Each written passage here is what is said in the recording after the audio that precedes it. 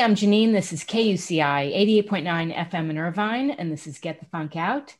Standing by to join me is Mary Kiernan and Jennifer Tennekin, and we're going to talk about the film Hearts of Glass. I heard giggling. You didn't know the name of my show? I even though I did know it, I giggled anyway. I have the sense of humor of a 10-year-old. So yeah. It's perfect. I've always No, been I'm like with that. you. It makes me giggle too. It's a great name. Thank you. Thank you. So I want to ask how the two of you came together to create this film. That was all Jennifer. Yeah. Go for it. Yeah. So I'm the director and producer of Hearts of Glass, and we completed the film and did our sort of initial film festivals in 2019, and then we aired on public television stations across the US last year. We sort of had a tie-in with the 30th anniversary of the ADA, and we realized that the film was really resonating with a broad spectrum of folks, and that educational institutions were a great way for us to reach out and engage with the next generation who are involved in food production, sustainability, disability inclusion, social entrepreneurship. So I actually relentlessly pursued Mary at Syracuse, telling her that we had pivoted from doing live events to virtual events, and seeing if this would be something of interest for her. So I'll let Mary take it from there. Okay. So the email comes through from my director, this is coming through. Is anybody interested? And Jen had sent more than the trailer. You sent the whole video. So I just watched it, and I was 8 minutes in getting teary-eyed. So I watched the rest of it, and then I said, of course, we're interested. What's going on with this? And then who will take it up? And now everybody's busy. So it's like, I will take it up. I just felt really strongly about it because I have in my career, which has been around a few years, in my career in food service, always worked with people with a variety of disabilities, but never in the way Hearts of Glass was presenting it, never in a way that it could be done. Yes. So it was it's important to me. And I had been working with Inclusive U at the university because I work in the kitchens, commercial kitchens, and those are fun classes for everybody to take. So we'd been seeing this program. I didn't realize our Inclusive U program is only 5 years old. I didn't know that. Yeah. And then Jennifer came back with, I've reached out to these people too. So my first goal, as it's how I operate, is let me see if I can get the money first, and then we'll go from there. And, it takes a little bit of time and a little bit of effort. And I just started to reach out to people, and not one constituent that was on our list said no. So we got it secured, and we just went forward. The film is amazing. It's outstanding. Yeah. Oh, thank you so much. It was a real honor, I think, to be able to collaborate with Syracuse because they are such leaders in inclusion. They really do set the bar very high, and it was great. I think Mary appreciated it as well, sort of having the infrastructure to make the screening as accessible as possible, to make the conversation as accessible as possible. Things that we don't always consider, Right. If we don't have a disability. And this is just a way of raising awareness, and I think reinforcing how important access is, and that it really is, we all should have the right to that kind of access and to be included in all aspects of life. Yes. So. And it's a perfect example of how other businesses should treat people, how they should include and speak to and teach and be patient, the whole 9 yards, how they should treat other people.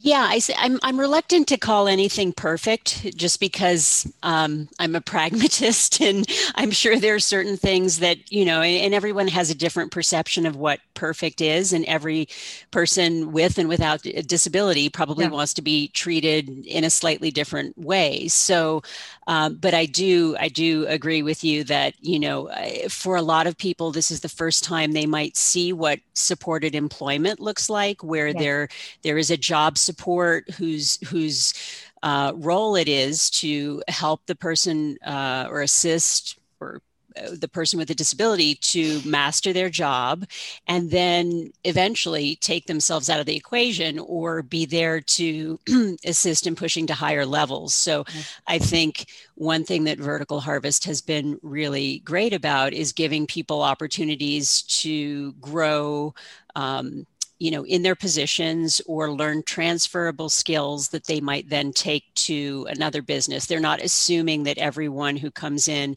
wants to work in a vertical farm for the rest of their days, Sure. kind of thing. Sure. No, that's what I loved about it. I mean, just the patience and the time to spend with people that perhaps they wouldn't have the opportunity to learn how to answer a phone, to learn how to speak to a customer, et cetera, et cetera. Yeah, absolutely. It's a good lesson in patience for everyone. And yeah. I agree with that 100%. I think it's a good lesson for all of us to take that step back. We learn to take a deep breath when we're angry at something, count to 10, do all that. Well, why don't we do that as we're learning to help one another? I mean, and I just think there can just in general be more kindness extended to one another, and let's look for what we can do versus what we can't do. Sure. Yeah, I think that's something, and probably Janine, you can speak to this, is, when parents early on, dealing with health professionals and a child with a disability, I'm sure they're bombarded by all the things professionals are telling them that their child won't be able to do.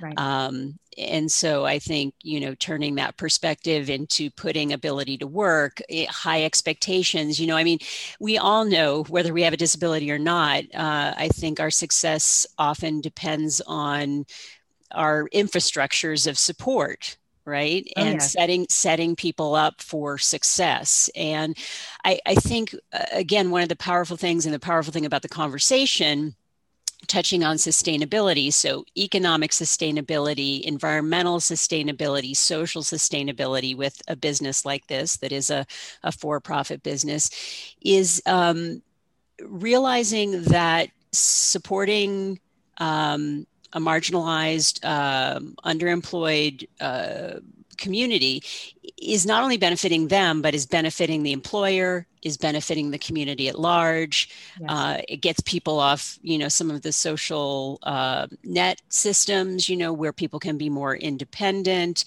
I think it's probably more economically beneficial in a lot of ways in the end.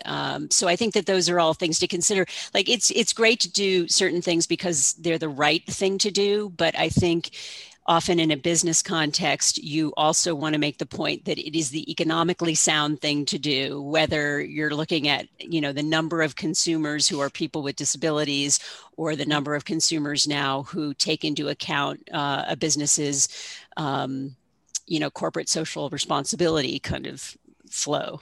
Right. So give the listeners a synopsis of the film. Okay. So, Hearts of Glass is a story of the first 15 months of a very innovative hydroponic farm in Jackson, Wyoming. And it follows 5 main characters through the first 15 months of the business, showing people inside and outside of the business, and, really touches on disability inclusion, sustainable local food production, innovation, and social entrepreneurship. I loved it. I mean, I had to rewatch certain parts of it. I thought, do you have an audience in mind for this? Because I feel like it's all ages. Yes. So I think one of the challenges with the film is, whatever you're selling, right, you want to find out who your audience is. And clearly the disability community is a primary audience. But I think the opportunity here with the film is because it touches on other topics, because it's not just a film about disability. It's about a, community impact business. It's about sustainable food production, a public-private partnership. It's got a lot of different aspects to it. And I think that allows us to reach a broader audience. So, it's not just continually preaching to the converted who already know that people Sure. with disabilities have capabilities and skills and can contribute and should be treated as equals and all of those things. So we've had really enthusiastic reactions from groups that I didn't really think about initially when we were doing film festivals. So Master Gardeners love this film. I believe it. Yeah. And then, we were under the auspices of our Slow Food chapter here in Jackson through production and post-production. It's been a little harder to engage some of the foodie folks. So that's been a little bit of a moving target, but we've had a lot of success with reaching out to land-grant universities. Again, this sort of academic, I think it really, because it's interdisciplinary, because it is not super complex content. I believe sort of middle school through, yes. University would work. But, having the ag departments come to us, being really excited about it, and then engaging, psychology and social work and education, that's been refreshing. That's amazing. Yeah. I found that watching the people that work there, watching them interact and, trying to coach and mentor, they were incredible people. The people working as supporter in the business of Vertical Harvest. Yes. Yeah. I mean, I think, that can be a benefit for a small community. I'm sure Mary has had similar situations in kitchens, probably, where, it does feel like a family. And I suspect that kitchens are probably as high stress as growing food, if not more stressful. So, I think Vertical Harvest was lucky in that the third co-founder, Caroline Croft Este, who is shown in the film as the human resource director, she came in from a background in being a service provider. And many of the folks who work at the greenhouse either did work as service providers or through their interaction with coworkers with disabilities, then chose to pick up work, being a provider. So it's had a great kind of reciprocal effect. And just last week, Mary, it was shown at Syracuse. Correct. And I think one of the pieces that stood out to me as far as the mission of Vertical Harvest, and very important, is that employing in this fashion was part of the mission from the beginning. It wasn't, let's build this, let's get making money, let's look at all our numbers and all our financial statements first, and then let's add that later. It is such a part of the mission and the starting point. And I think that speaks volumes to the success. And if you noticed as you watched the film, not once did it back up and talk about issues with that structure of employment. They had issues with the plants and the humidity and, other things, but not with that piece. And I think that's really important going forward. I'm really super excited to see the growth as Vertical Harvest goes to Maine. I'm really excited about that because I know the area pretty well. And, there's a couple other locations to see this model recreated elsewhere. I'm teaching a sustainable food enterprises class right now, and the scope of what the students are learning of how do you fix all this? When you open up those 17 sustainable development goals from the UN, it's absolutely overwhelming. It is, yeah. But if you can pick one piece, and I was trying to explain to the students, to us, we look at it like, well, does it really matter? And there's an old story about a little girl and a starfish. She keeps throwing them back in the ocean, and her grandpa's like, well, that doesn't make it makes a difference to that one. This makes a difference to this community. It's going to make a difference to the next community and the next community. And you know what? We only have the time here that we have. So you keep trying. What can we do now? Exactly. So Jen, how does that feel to hear that? Well, I mean, it's sort of a dream come true. I mean, I was told initially by some folks who I reached out to that I either had to make a film about disability or about an innovative business, and I couldn't do both. And I decided that that wasn't right, and I was going to do what I wanted to do. Oh yeah, well, I'll show you. Yeah, well, I'll show you. Well, yeah.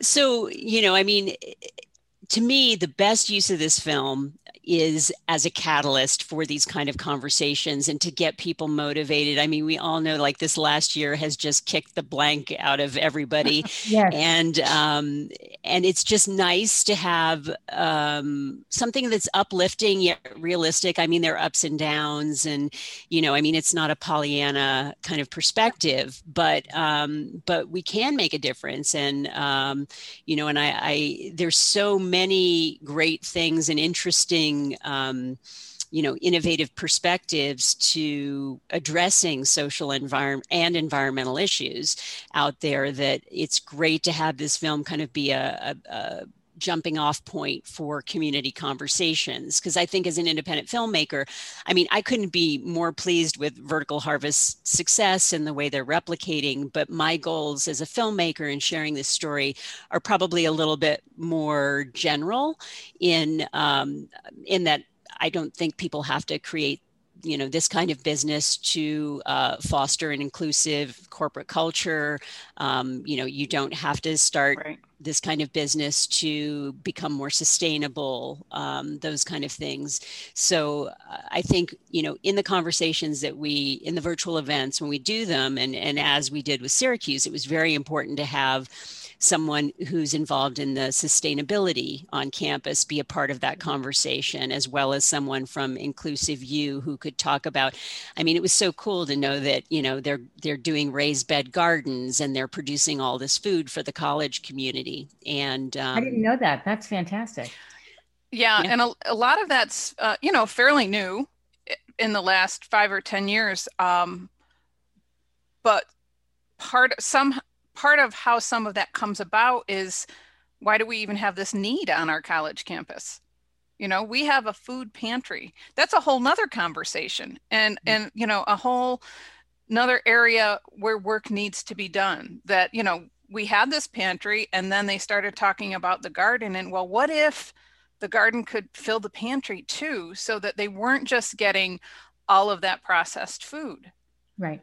So there, one little solution can create other solutions elsewhere too. And it also keeps opening up that picture of how much there is to solve, how much there is to make better. And we're a B campus too now.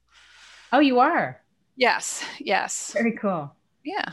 It is amazing though. I mean, I was never a gardener growing up. I used to think, oh, it's so boring. And I built raised boxes, planter boxes. And I actually tried, I successfully grew butternut squash for the first time. So just taking old seeds, throwing it in, going, wait a minute, look at this. It exploded in butternut squash. But there's something about that process, that experience. And I'm sure for a younger student, that's lifelong, and you can apply that to something else. Yeah. I agree with you on the gardening. I tried to fall in love with it because my father loved it. And, it's too hot, too sweaty, all these things. There's bugs and snakes and things, but throw some seeds in the ground. Somebody at the university once said, nobody's throwing seeds in the ground. Try that. Right. So we put our vegetables right next to flowers, whatever. If it grows, great. We bless it. We talk to it when we walk by and hope for the best and turn on the hose. And it's really kind of neat. Yeah. And it's funny because the generation of students coming through, when you say, oh, I grew this, you did what? Exactly. Try it. Throw some seeds in the ground. Sure. And then they actually start eating it. Yeah. Well, this is amazing. What else would you like people to know about the film, Jen? Let's see. Well, I'd certainly like people to know that, the kind of things that we've done, as with Syracuse and the virtual events, we're really excited about diving into those this year. So, if people would like to share the film with their community, there's a virtual event page on the website where they can get some information. But just that, we're absolutely thrilled with, bringing together really a diverse spectrum of viewers to watch it and bring their perspectives into a Q&A with us as we talk about it. It's tremendous to be able to update people on what's going on, since the film is very much this snapshot in time of the beginning of the business, and so much has changed. So we really appreciate that. When was it shot? It was shot 2016 and 2017. Okay. And then editing and post-production for, I forget, 6 months, 9 months. And then we started entering it into film festivals and doing conferences and things like that. And you got into quite a few festivals, I see. We did. We were surprised, pleasantly surprised. We were in a number of really well-regarded, just sort of general film festivals, a few that were specifically for documentaries, and then some that were even more narrow in that they were disability-focused film festivals. So, yeah, we were happy. Can I ask Jen a question? Of course. Is that process for you much like your process of bringing it to a college campus? No. Well, I guess yes and no. I mean, film festivals, for the uninitiated, for the non-independent filmmakers, film festivals are great. There are only 3 film festivals that anybody knows and that technically count in the larger world, right? So it's Tribeca and Sundance and another one. Cannes, the Call My Agent one in France. Right. Anyway, there are only a couple, and film festivals are great, but they definitely don't normally represent much economic benefit for independent filmmakers. We pay to be a part of those film festivals. Okay. So it's great because you're testing out your film on audiences, and when we could travel and see live reactions in a film in a theater, that was great. But there are only so many of those that you need, and I think as people have pivoted to doing more virtual stuff as a result of the pandemic, and independent film distribution has evolved.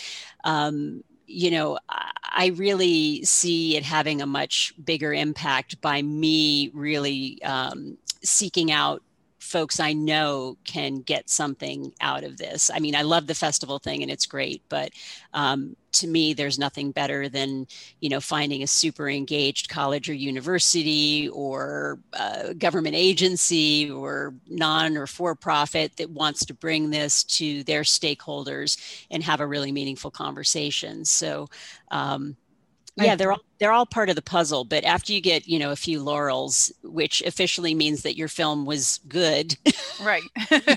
You can move on. Got it. I know, it's so funny how it works. I'm a writer as well. I've written scripts, and you get that laurel and you're on cloud 9, but at the end of the day, yeah, it doesn't really mean anything economically. And as an artist, you have to make money. And, what I loved about working with Mary is, we charge a fee for this and we provide a service, and, I can't tell you a surprising number of large academic institutions that we've gone to who are seemingly well-financed, seem to have a weird expectation that this is something we would give away for free. So thank you for not expecting that. You're welcome. And at one point somebody said to me, "Whoa, well, that's kind of expensive." And then I was looking at a couple other things they're bringing onto campus. I'm like, no, it's not. No, think about what goes into it. No, it's not. And then in retrospect too, if you had to travel and get your panel here, no, this is a bargain. Just, all right, you get out of my way so that I can go down this avenue for the people who are saying yes, Yeah. The pleasure of working with me is priceless in and of itself. Exactly. You should have added a 0. It's to be your manager. Yeah, right. Yeah, I know. That's why I don't have a manager. I think about the impact of my daughter studying to be a teacher. Mm-hmm. And she's taking a disabilities class. And I think about the impact on people that are studying to become teachers that want to go into this field and seeing this film Mm-hmm. This is tremendous. Yeah. So one thing and we're doing some local screenings here in Jackson. We found, or the greater Teton community, we've found some donors who want to underwrite the gift of screening kits for middle and high schools, both public and private in this region. And my goal would be that all teachers see this film. It's not just, we don't just want the special education teachers to see the film. I mean, obviously, and that's great, but I think it again presents this opportunity for a broader understanding that disability is simply part of the human experience. Mm-hmm. That inclusion is really important, and separate but equal hardly ever works, and really is not the way to go. So yeah, I love that you think that, and I would love to get it to as many teachers who would like to see it as possible. That's amazing. Well, if there's anything I can do, let me know. Okay, all right, will do. You'll rue those words, lady.